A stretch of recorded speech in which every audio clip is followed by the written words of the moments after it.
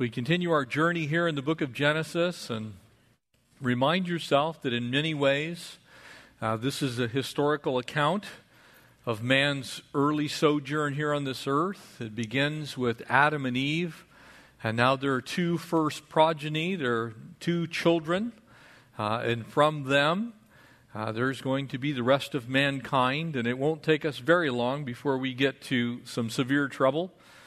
And mankind is good at doing things wrong, so we're going to see that mankind does things wrong almost from the get-go, because as we've seen already, in order for love to be real, there must be a choice to not love, and that choice has to be real. It can't just be something in your mind. There needs to be something to choose. That choice is sin. And so as mankind has the choice and can validate the love that we have for God by choosing to love Him or love ourselves or love sin, we get then to tell the Lord that our faith is real. Our faith in Him is real. And tonight as we begin chapter 4, we begin with what you might expect if mankind is given choices. And there's a broken relationship through sin that has now occurred. Man has a disrupted relationship with God. The conditions were perfect. God creates man in a perfect state of union and harmony with themselves, with the Godhead, with God the Father, God the Son, God the Holy Spirit. Gives man the opportunity to sin, to make that choice, if you will. Mankind chooses wrong. God, in His marvelous grace, the first thing God does from His side is cover Adam and Eve's sin. He does so with the covering of grace. He does so with blood. We can rest assured that God is faithful, because He would not have a requirement of mankind without mankind knowing what that requirement is. And so Adam and Eve surely know that without the shedding of blood, there is no remission of sin. And so God makes that clear, and now we get to their children. Very important for us, because now what we have is the single smallest unit of human society. We have Adam, we have Eve, and we have their two kids, what we would call a nuclear family, but we also have the world's smallest city, the world's tiniest town. We have a group of people who are, at this point in time, all completely related, but at the same time, now you have a mom and a dad, and you have a couple of sons, and there are choices that are extrapolating every day. They're getting greater and greater. They're expanding outward. And every time there's a decision made and a choice that can be made, you have a choice between right and wrong. And so now we get to, what do you do when you have two choices? One of them's right, one of them's clearly wrong. What is man going to do in general? How's man going to respond? And to that end, we see the beginning of that which is innate within humankind, and that is religion. What does man do to try and reach God? Because God has already reached man in that God Himself provided a sacrifice for the covering for Adam and Eve's sin. So God has already reached down and done His part. Man's going to very quickly say, well, it's not really what I want to do. I want to relate to you my way. And so we see the beginning of the institution of human religion tonight as we pick up the first 5 verses here in Genesis chapter 4. Would you pray with me? Father, we are again so indebted to You for reminding us of the truth of our own lives, Lord, that we are by nature very religious. We want to do things for You. We want to try and relate to You our way. We like beauty over blood. And so, God, we're asking tonight that You would shine a light on Your Word, that it would strengthen and encourage us, help us to see our own weaknesses and faults, those places where we are blind to how we should relate to You. And so, God, we give You this time and pray that You would bless us as we study Your Word in Jesus' name. Amen. Verse 1 here in Genesis 4, and now Adam knew his wife, and This is the first incidence of this euphemism for sexual intercourse between a man and a woman. And so they're going to begin to have children. And I want to remind you that this is in an era and a time when God has given a command, be fruitful and multiply, and that is exactly what's going to happen. And so there's no hindrances on it. There's no problems with it. Adam and Eve take the admonition from the Lord seriously. And so one would expect that they will not just have a couple of kids, but a whole bunch of kids, because they are going to live a very, very, very long time. And they are going to take the serious command to be fruitful and multiply and run with it. And she conceived and bore Cain. And they said, I have acquired a man from the Lord. Now, I want you to notice something here as we begin this passage tonight. They know exactly where the children came from. They know what has happened here. The children are, in fact, a blessing from the Lord, that Cain has come from the Lord, and that this is a blessing in their union, and it is a good thing. So there's nothing wrong with Cain, and I think this is an important thing for us to begin to recognize as we look at human nature and human condition, that God creates children innocently. Cain was not born, in essence, differently. He was not born more sinful than Abel. Cain was born, and he was from the Lord, and in that sense, he was, until he sinned, sinless. He was born, in essence, in a neutral state of grace, as are all children. We call that original sin the sin of Adam, but it's born with us, but it does not come into reality until we act on it. So everyone, as a child, before the Lord, is under grace. And the reason this is important is if you're here and you have lost a child, if you're here and you know someone who's lost a child, if that child has never had the opportunity to cognizantly sin against God, then they are under the grace of God and they're going straight to heaven. Too many people believe that original sin is original damnation. And while if that child lived to an age when they can make a choice, that would be true, it is not true until they do make that choice. And make sure you have that right in your heart and mind. Otherwise, again, you make God out to be the author of evil. You make God out to be very cruel, because there are a lot of children that never make it to see really any type of life on this earth. And if the Lord is going to send them to hell because they have not made a choice, when they do not know what that choice is, then again I say to you, God is not loving, God is not kind, and God does not love all men. But I believe His word is true, and so those children will, as all are who are without sin, because sin is a knowledgeable act against God. And in order for you to take that knowledgeable act, you must know that it's wrong. And so children, before that age when they can understand that they are a sinner in need of a Savior, are under the grace of God. And they go straight to heaven. David knew this, so much so that his child that was born from an adulterous relationship with Bathsheba, born in sin, and if one could say, here's a family tree you don't want to be under, you could say that about David and their child born between he and Bathsheba. There was a murder involved in it. There was a lying involved in it. There's all kinds of manipulation involved in that child coming into this world.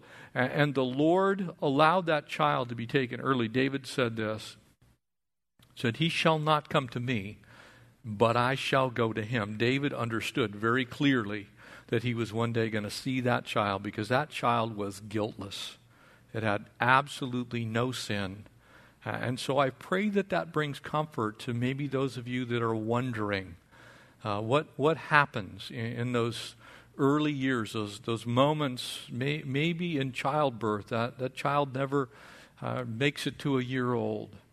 I believe fully, completely based on Scripture that those children are with the Lord, and rest in that. And don't let the enemy beat you up. Don't allow the enemy to destroy you with the what-ifs, because God is good, He is gracious, He is kind, and He cannot be any other way. So this child, Cain, is going to be responsible for a whole bunch of problems. But when he's born, he starts with a fresh slate, his own choices, his own abilities. And then she bore again, and this time his brother Abel. And now Abel was a keeper of sheep, and Cain was a tiller of the ground. And so we have two very noble trades. We have a farmer, we have a rancher, we have someone who raises animals, and someone who raises vegetables. In that sense, we got a carnivore and a vegan. We have those two sides clearly defined. One, and remember, at this time, God has not given the command for mankind to eat animals. And so everybody's a vegetarian, but there is death. But that death is for the purpose of covering sin, man's sin. So I believe at this point in time, the only death that's occurring is that which is going to be determined to be natural, which we're going to see the examples of how long that took in humankind shortly, but is for the purpose of providing the covering for those sins that are committed by Adam and Eve and their progeny, their kids. And so verse 3 goes on to say, and in the process of time, it came to pass that Cain brought an offering of the fruit of the ground to the Lord. Now, again, it had to be known in order for this to be wrong. In order that this story is included in your Bible, Cain had to know that he was not to bring anything other than a bloody sacrifice. Otherwise, again, God's not being fair. God is not being just. He's allowed Cain to think something that Cain shouldn't have thought without knowledge of it. Cain knew that what God required was a sacrifice of faith. But he brings an offering of the fruit of the ground. He goes to Harry and David's and he gets a really nice basket. And it's got all kinds of like flower arrangements and all kinds of wonderful, pretty things. The Hebrew words that are used here kind of indicate that it was a beautiful offering. It was something that you would have looked at and said, wow, that is absolutely gorgeous. But it's also absolutely the opposite of what God had required. It was pretty, but it wasn't profitable. And Abel also brought of the firstborn of his flock and of their fat. And the Lord respected Abel and his offering, but did not respect Cain and his offering. And Cain was very angry, and his countenance fell. And so these first 5 verses, and remind yourself that we have some understanding that they did not completely have, because the Messiah had not come. But the promise of it in that atonement, because remember that what has happened now is that covering. When you see that word here, it is the Hebrew word kippur. It means to cover or to atone for. And so Adam and Eve have had their sins atoned for. They've been covered. And the cost of that covering was the death of an innocent animal. That has now been transmitted to their sons, Cain and Abel. Cain and Abel know, both of them, that that's what God requires, that's what God wants, and that's the only thing that God accepts. And here begins man's quest to be right with God on his own terms. Trying to make a way by works, beautiful works. And while I don't want to bash, I do want to point out that some of the most ornate places of worship that have nothing to do with God seem very beautiful to our human flesh, but have been places where the world's most heinous evil have occurred. You travel to the cathedrals of Europe, when you travel to the cathedrals in Mexico, you will find buried in the catacombs the evidence of that wrongdoing. Children born between priests and nuns. Whole sections that are small infants. All kinds of things that, You look at it and go, how could that possibly be? And yet it's true. On the outside, a beautiful cruciform cathedral. We were living in Europe. We traveled to the beautiful Bavarian city. Really, it's in Austria, but it's on the edge of Bavaria. A city that if you've seen Sound of Music, you've seen Salzburg, Austria. As you travel through the city of Salzburg, there's a Salzburger Cathedral. Beautiful. Cruciform, shape of a cross. When you walk in, 5,000 people can sit inside of that cathedral. The early stage of it, more than 1,000 years old. But inside of it, Lord Beetroot would come down from his castle, Fortress Hohensalzburg, and hold inquisitions against the peasants and find out if they had given sufficient indulgences to have their sins forgiven. Beautiful cathedral. But the peasants who couldn't pay lost their lives.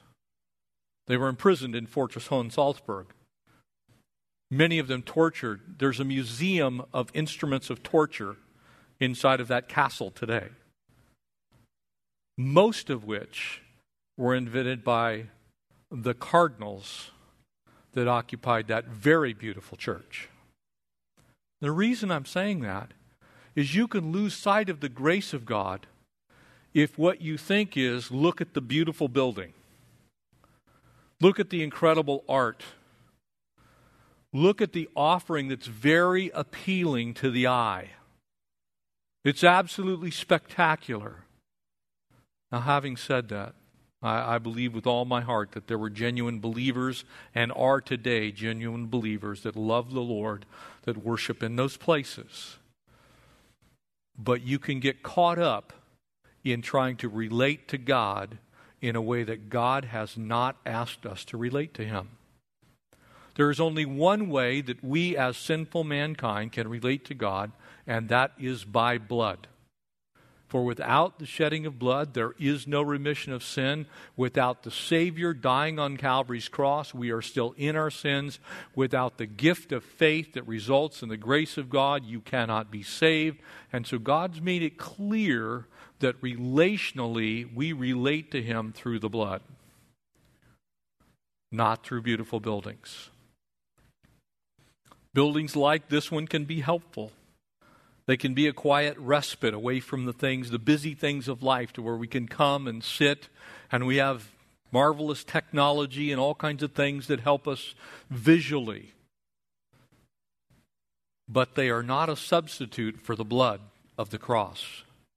And if we were to come here and just have a beautiful service, and we leave out the sacrifice that required blood, then we have come for a reason that cannot save. And so here we find the beginnings of man trying to reach up to God instead of accepting God, reaching down to earth, which is exactly what the 3rd chapter of John said Jesus is. He is God's heaven-sent final payment, final offering of His own blood so that we can relate to God. Notice what happens here. So our relationship is not by religious activity. Our relationship is not by beauty. Our relationship is not through statues. Our relationship is not through nice lighting. Our relationship is not through technology. Our relationship only is by the blood of the Lamb. Ephesians 2:8 and 9 reminds us that for by grace you have been saved through faith, and that is not of yourselves. It is a gift of God. It's not of works, lest any of us should boast. In other words, there's nothing we can do to impress God that we really love Him. We do our works because He saved us, not to gain His favor. You have His favor by grace and through faith. You don't get His favor by doing things for Him. And so here Cain begins this long string of world religions that try and impress God with a beautiful offering. And God's not after that. Galatians chapter 3 reminds us much the same thing. Verse 16, knowing that man is not justified by the works of the law, but by faith in Jesus Christ. Even we who have believed in Jesus Christ, that we might be justified by faith in Christ, not by the works of the law. For by the works of the law shall no flesh be justified. In other words, what Cain is doing in bringing something that God doesn't want is saying, I want you to relate to me the way I want to relate to you. Now, there's many things that he could have been thinking. Number one, if he is a tiller of the ground and his brother is a keeper of the sheep, of the animals, then every single time Cain needs to get right with the Lord, he needs to go see his brother. I'm imagining there's a little bit of animosity going on there. I'm imagining there's a little bit of envy that's going on there. I'm imagining it's like, what, is my offering not as good as my brother's? And the fact of the matter is, there is no offering that's acceptable to the Lord except a bloody sacrifice. You may not like that. A lot of people don't. When you talk about the blood of the cross, they're like, ooh. And admittedly, it's horrific what happened to Jesus on the cross, but it was also necessary because Christ had to die in order for our sins to be dealt with. The sacrifice had to be made, that final atonement. Hebrews chapter 11, there in verse 6, without faith, it is impossible to please God.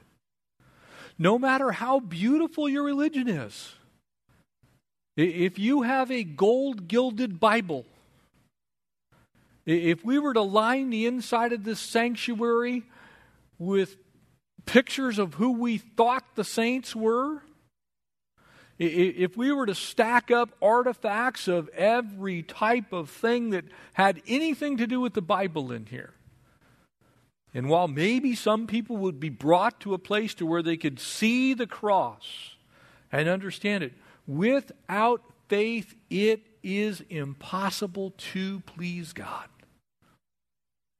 No amount of our works, no amount of our working at it, that guilt, that shame that was produced when they fell had to be dealt with, and it could only be dealt with innocent blood. And what happens is that you begin to worship the Lord. But they that worship Him in spirit and in truth. And the truth of the matter is, God doesn't want our fruit baskets. God doesn't want our religious activity. He couldn't care less about it. He's not asking you to re-crucify yourself. Christ died for your sins. It was sufficient. You believe in Him by faith. That is all that is necessary for your redemption. But Cain's like, I just don't like it. It's not what I want to do. That's not how I want to relate. I want to have a relationship with you on my terms. Can I tell you, I talk to an awful lot of people who want to try and relate to God on their terms. They want to try and tell God what it is that they will do that they think should make them acceptable to Him. One of the things that often is done is, well, I really don't want the whole Word of God applied to my life. I'm going to remove this sinful behavior or that one, and that is no longer sin to me. I'm going to relate to God, and I get to keep my sin too. That's one way. A lot of people reach that place to where if I just do works of some kind, there are people that believe that if you've attended church, for X number of years, that you're automatically a believer. There are people that believe that if you have a certain translation of the Scriptures, that you're a believer. There are people that believe if you give enough money that you're a believer. There are people that believe if you serve in children's ministry for long periods of time, you have to be a believer. Can I tell you that can be religion as well. It might be the outflow of you actually loving the Lord, and likely for most people actually is, but you are not saved because of the Bible you own. You are not saved because the church is beautiful. You're not saved because you give. You're not saved because you're a missionary. You are not saved because you do good works. You are not saved because you can quote the Bible chapter and verse, cover to cover. You realize that without faith you could know that book cover to cover and still not be saved. Without faith, it is impossible to please God. You must relate to God by faith. Cain doesn't want to do that. He does not want to take God's simple instruction, which is, I need a lamb slaughtered. Cain, you don't realize, you don't see why I need this, but there has to be innocent blood to cover your sin. You see, Adam and Eve kind of tried to cover up their own sin, right? They made garments out of leaves. Said, look, this will do. We're just naked. No, there's a much deeper problem than you're just naked. Yes, the guilt and the shame, that's real. But you need my grace. God's saying to you, look, you need my grace. They were two men on two roads. Abel representing that which is acceptable to God, which is a right relationship with Him. Grace through faith. Innocent blood is how that occurs. And Cain representing that which is not acceptable to God, which is religion, works of the flesh, beautiful, but nothing more than a carnal attempt to cover it all up. That's what religion is. And I know that sounds harsh, but that's the picture here. There will be people who have attended all kinds of religious services for a majority of their life. It's what Jesus said. Many in that day will say, Lord, Lord, have I not done great and mighty things in your name? And He's going to say to them, depart, for I have never known you. You've never related to me by grace. You've brought me all kinds of offerings. You've done wonderful things. You built a whole new children's wing onto the church with funds that you donated, but you did not relate to me by the sacrificial blood of my own son. You didn't come to me my way. You came your way. That's what Cain's doing. He's saying, look, this whole blood thing, forget that. I want a flower arrangement. I want something that looks nice. I'm tired of getting dirty. I'm tired of getting messy.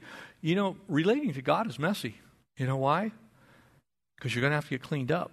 The dirt, the mud, the junk, the stuff that's on you, God's going to clean that stuff up.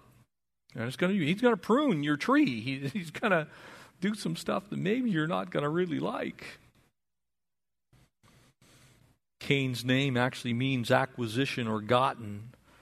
And from Eve's perspective, she's naming her children, which was common during that time. We see it throughout the Old Testament, of naming children after some significant event in their life or something that happens early on. And so I really honestly believe myself that Cain gets this name because Eve is saying, it's my firstborn. Okay, here's the child of promise. And the reason I say that is we're always looking for the short way out, aren't we?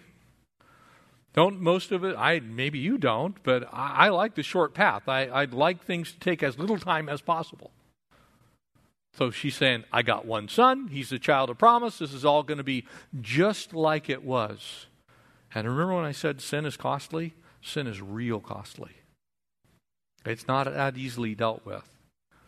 And so it wouldn't be the firstborn. It's going to be the secondborn that's eventually going to be the child through whom the Messiah would come. That his name, Abel's name, actually means vapor. It's interesting how James put that there in James 4. We don't know what's going to happen tomorrow, but what we do know is our life is as a vapor. And so he's kind of a picture of that exact process in our lives, that eventually you and I, we're going to disappear. We're going to be here for a while. We're going to disappear. Abel knows that. Adam and Eve know that. It's like these children were on loan from God in that sense. And it gives a picture of the brevity of life. And when you understand the brevity of life, you want to make life matter. But these two beautiful kids, I'm sure when they were babies, Eve and Adam are holding them, and there was not a whole lot of difference between the countenance between these two kids. I don't think they were looking and going, man, this one's going to be, the child of the seed of the serpent, and this one's going to be a child of the seed of the woman. I don't think they were sitting around thinking that. I think they're both our kids. I mean, come on, they got to turn out okay. But they were on two very different roads. The works of the flesh, the works of the Spirit. And honestly, that same division in all of humanity still exists.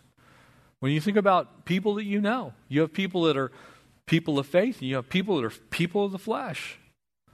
You have people that love the Lord, and you have people that love religion. People that have a genuine relationship with God, and people who want to relate to God in a way that they like. It starts right here just after Adam and Eve are kicked out of the garden. You see two beautiful boys, both sinners in need of a Savior.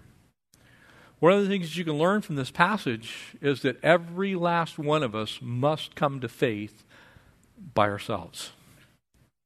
Your salvation is not transmittable.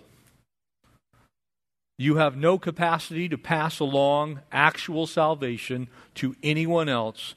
Everyone must choose this day whom they're going to serve. You have to make a decision to follow Christ. Now, if you want your children to have the best opportunity, then the closer you follow Christ, the closer they are to Christ all the time, because they're watching mom and dad live out their faith. But your children, irregardless of how you raise them, still have to make a choice to follow God themselves. You want to encourage them in that. We don't know what went wrong here. We're not told. But we can be fairly sure that they grew up in the same home. We can be fairly sure that Adam and Eve weren't favoring one over the other, or worse yet, trying to cause one to stumble and one to rise. So again, this is the power of choice in our children's lives. Abel's the first name there in Hebrews 11, the first name in the line of faith. By faith, Abel. It's the first one. So we know where he hung his hat. We know what the Lord accomplished through his life. And I think you can see a picture fairly readily that in whatever instruction was given to them, that, he was saying, look, this is what the Lord wants. This is what I'm going to do. And so he relates to God on God's terms. He provides that shedding of blood. He provides, in essence, what God has asked for, which was an atonement. And it's not going to be until after the flood, when we get to chapter 9, that we're actually going to see animals, their lives taken for food. So this was a serious thing. These were, I don't know how many of you, living here in LA, there's not a whole lot of people that have any alignment with 4-H. Do we have any former 4-H people? And we do have some. Praise the Lord.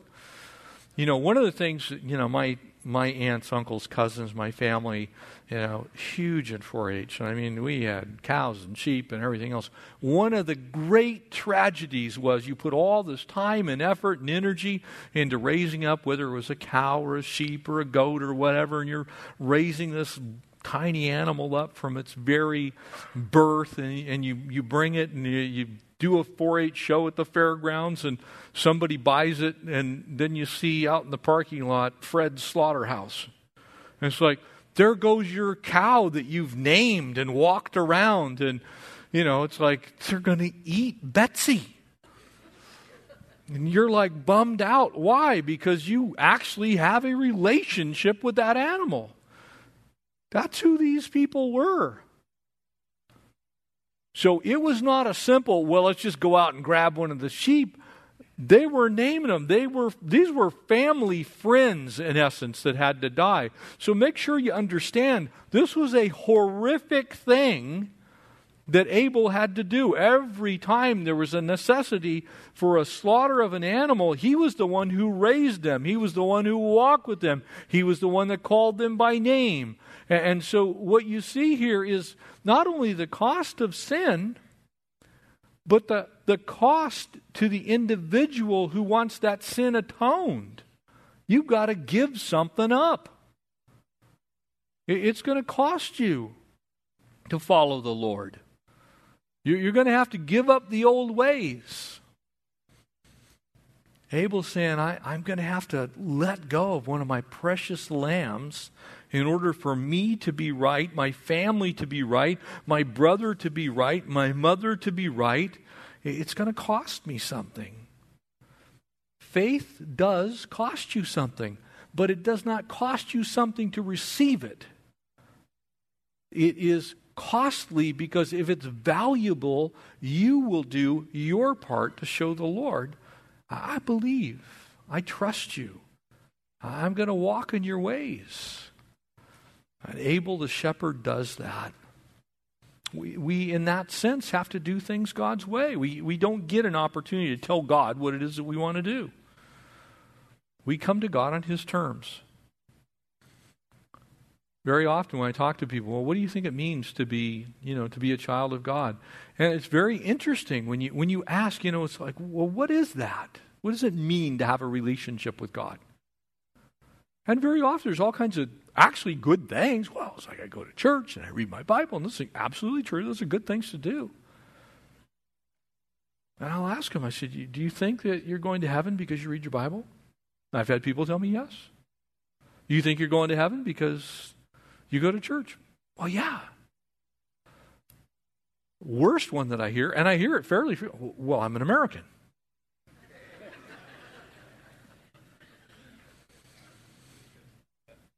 What has that got to do with anything?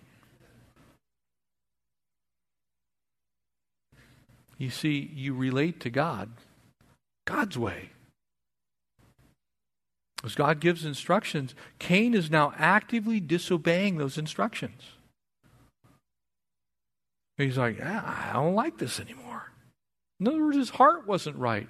It wasn't that he didn't know how to do the sacrifice. He didn't want to do the sacrifice.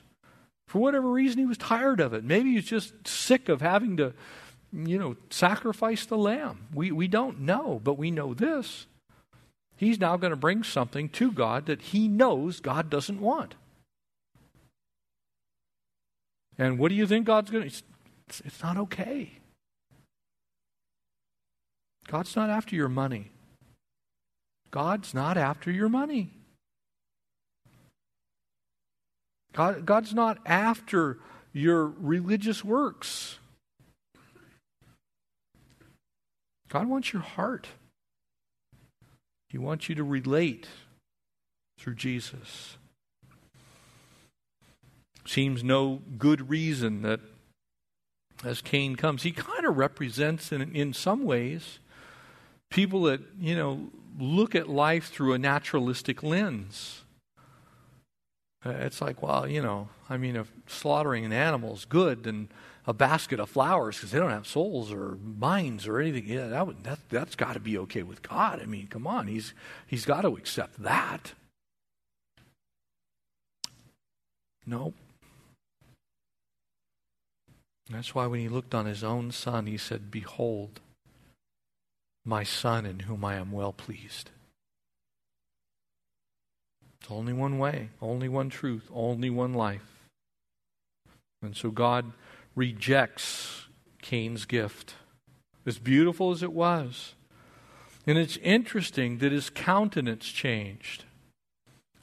Very often when people figure out that they have to relate to God on God's terms, their countenance changes. I was like, really? Yeah, really, you need to come to faith through Jesus. They want to relate through education. They want to relate through science, or they want to relate some other way. Very often they become exactly as Abel was. Resentful, bitter, hate-filled, angry, spiteful. Because we're going to see what's going to come from this. It's very clear. Jesus said it. Out of the abundance of the heart, the mouth speaks. And he would go on to further codify that whole process and saying, if you hate your brother in your heart, you've committed murder against him. In other words, hate's the beginning of murder. When you begin to go down that road of relating to God on your own terms, when it becomes a religious work, then all of a sudden you find yourself in some place you never thought you'd go. And so what we see here is religious activity versus what we could classify as real worship. This first worship service. This is almost the description of the first worship service. And it's interesting because the word worship in both the Hebrew language, shakah, and the Greek language, proskuneo, means to have a heart that is bowed down. It means to point yourself towards the ground, and from the ground, guess what happens? Everything is up. Amen? So if your heart is towards the ground, if your face is towards the ground, then the only way you can see is by lifting up your eyes to see from whence your help comes. When you have a bowed down heart, when you're worshiping the Lord, when you come to God on His terms, His way, then He will take His rightful place. But if you try and stand up and approach God, if you try and stand in His presence, this is why when you look at the angels in heaven, when you look at the 24 elders in heaven, when you look at that heavenly scene, what are they doing? They're on their face before the Lord. They're worshiping God. They're saying, no one should stand in your presence, O Lord. You see, Cain wanted to stand. He wanted to proudly say, this is what I want to do for you, God. And the Lord Jesus is saying, this is what I've done for you, Jeff. I've already done what is necessary. I want you to accept it by faith. I'm not interested in your religious activity. I want real worship, in other words. That's why as we've been studying through the book of Romans, remember that Romans chapter 12 begins with a very simple statement. Present your bodies to God as a living sacrifice, holy and acceptable, which is your reasonable act of worship. You see, the picture there is we're coming to God and we're saying, God, nevertheless, not my will, not just will, Lord, your will be done. Cain wants to do it his way. Abel says, I'll do it your way, Lord. I'll trust in your redemption, in other words. This worship service it wasn't beautiful. There was no gold. It was messy. It was ugly. But it was really pleasing to the Lord. You can imagine when Abel came, he was really picturing a day and time that John the Baptist would actually codify for us. Remember what John said? Behold, the Lamb of God who takes away the sin of the world. What would happen to that lamb? He would give his life a ransom for many, exactly what Isaiah prophesied. The chastisement of my peace, your peace, our peace would be upon him. He would be bruised for our iniquities. By his stripes we would be healed. He truly would cry out from the cross, Eloi, Eloi, lama sabachthani. My God, why hast thou forsaken me? Why? Because your sin was put on Jesus and he died in your place. He shed his blood. It was a mess. It was horrific. But that's the only thing that was acceptable to God the Father. It wasn't that Jesus could, I meant to die. It wasn't that the Lord Jesus said, in my mind, I've already died. And so we're going to make a beautiful altar right here, and it'll be the altar to when in my mind I died. No, it was a rough-hewn wooden cross to which Jesus Christ, God's own Son, was nailed after he'd been beaten nearly to death. And the reason this is so important is real worship always gets back to the blood. If there's no blood, we aren't worshiping the King. If we don't really see that, then we've kind of missed, in essence, the centrality of the gospel. The centrality of the gospel plainly declares that without that shedding of blood, your sins are not remitted. The price has not been paid. You are not justified. There's no propitiation for your sin. And so, religious activity tries to clean that up. Tries to make it beautiful. It's why we celebrate at the Lord's table. That's why we come back to the cross. A church that doesn't come back to the cross, I think, is on a really bad journey. You need to come back to the cross. Because Cain tried to escape it, and it cost him. God actually rejects that beautiful religious service.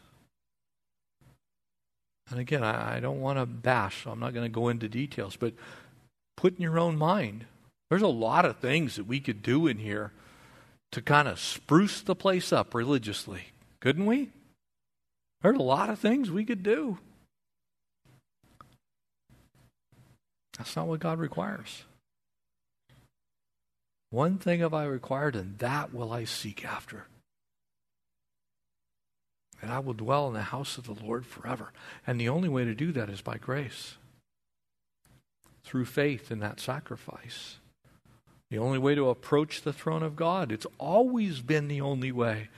One of the beauties of the history of the Old Testament, the sacrifices, the tabernacle, the temple, they were bloody. When we travel to Israel, we go to the Valley of Temnah. And there in the Valley of Temnah, there's a replica of the tabernacle. And depending on which book we do next, we'll show you some pictures of that. But it was not a pretty thing. It was a bloody thing. There in the courtyard, animals everywhere.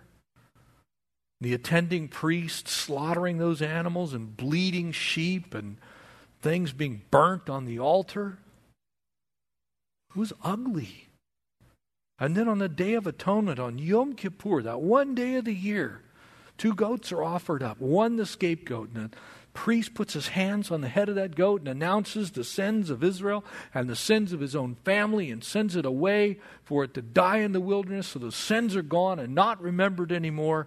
And then there's the one that's throat is slit and its blood is put in a basin. And in order to approach the holy God, in order to worship God, in order to go before the mercy seat, in order to receive mercy from God, he's got to go with blood. Cain didn't want to do that. Could I bring some flowers instead? God doesn't want flowers. He wants real worship. He wants us to come to that place. And of course, Jesus was and is the final picture of that, the final sacrifice. And I praise God that I praise God that we're not atoning anymore. That we're not bringing a lamb up here on the platform. And what a horrific sight that must have been. I can't even imagine. I've gotten to where I don't even like squishing bugs anymore. I can't even imagine. I praise God that the Lord Jesus, that's why Peter there in 1 Peter chapter 1 gives such a beautiful picture of this. You see, we were redeemed. Now, Peter said there in verse 18 of 1 Peter 1, knowing that you were not redeemed with corruptible things, like silver and gold. Isn't it interesting that under the influence of the Holy Spirit, being led by the Holy Spirit of God, Peter says, God's not interested in your silver and gold for redemption. There's no amount of it. There's no amount of the beauty of silver and gold. And notice what he goes on to say, from your aimless conduct received by tradition. He's saying, look, you make these wonderful, beautiful places. Herod's temple was absolutely mind-bogglingly beautiful. There's a miniature model of it in Jerusalem. And when you look at it, this incredible edifice, nearly 100 feet tall, hammered gold on the surface of it, shining in the sun, Corinthian bronze doors so that they look like they glowed in the morning sun. It was beautiful, but completely worthless without the blood. You weren't redeemed by silver and gold. It wasn't by religious tradition that you learned from your fathers, but with the precious blood of Christ as a lamb without blemish, without spot. For indeed he was foreordained before the foundation of the world, but was manifest in these last times for you, who through him believe in God, who raised him from the dead, gave him glory, so that your faith and your hope are in God. Not your religious works, your faith and your hope. In the fullness of time, God's going to take care of all the dying lambs. Jewish historian Josephus, who was also a Roman, is responsible for much of what we know about the Roman world and the Jewish world at the time of Christ, shortly thereafter. But as he records, just a little less than 2 decades after Jesus visited the temple, that some 200,000 lambs were slaughtered on Passover. That's a lot of death and a lot of blood. Praise God. Praise God. Because at the time, there were only tens of millions of people on the earth. There's almost 7 billion people on the earth. Can you imagine the amount of death that would be going on today to cover for all of our sin? There's only one that needed to die, and he died so that we might live. That's why we are ambassadors for Christ. That's why Paul would write, to him who knew no sin, he was made sin. He became sin for us so that we might be the righteousness of God. We might have God's righteousness put in our account. He made him to be sin for us. And he died so that we could live. You see, religion says, I'll relate to God my way. Relationship says, I've already related to you. All you need to do is believe in him.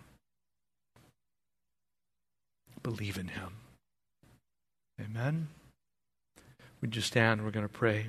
Worship team's going to come back out. And again, I want to remind you, we're going to leave from here. And once we finish in song, we're going to go straight over to the fellowship hall for those that can stay for a little bit and bless some kids. But let's pray. Father, thank you. Thank you. It is no longer the blood of bulls and goats. Lord, thank you that we're not once a year for a very short period of time being made righteous by the death of an innocent animal, that you, Jesus, our King, the Lord of heaven and earth, the one who was and is to come, Lord, that the price that you paid, your own blood, was sufficient that we might be redeemed. Lord, we thank you for the faith to believe in that sacrifice that you made. And Lord, we ask that you'd help us to be pure worshipers in spirit and in truth. God, that our hearts would be bowed down, but our countenance would be up, that we'd be uplifted, looking at heaven from whence our help comes. We're grateful to you, God, for what you did. Lord, how you've pictured the work of the cross in the very early stages of what we call the Bible, Lord, this first book of Moses. Lord, you pictured what would be necessary for us to be right in your eyes. It's always been that blood. We thank you, Jesus, that you shed your blood so that we who know you can relate to you and your sacrifice in our place. Thank you for that faith. We ask these things in Jesus' name. Amen.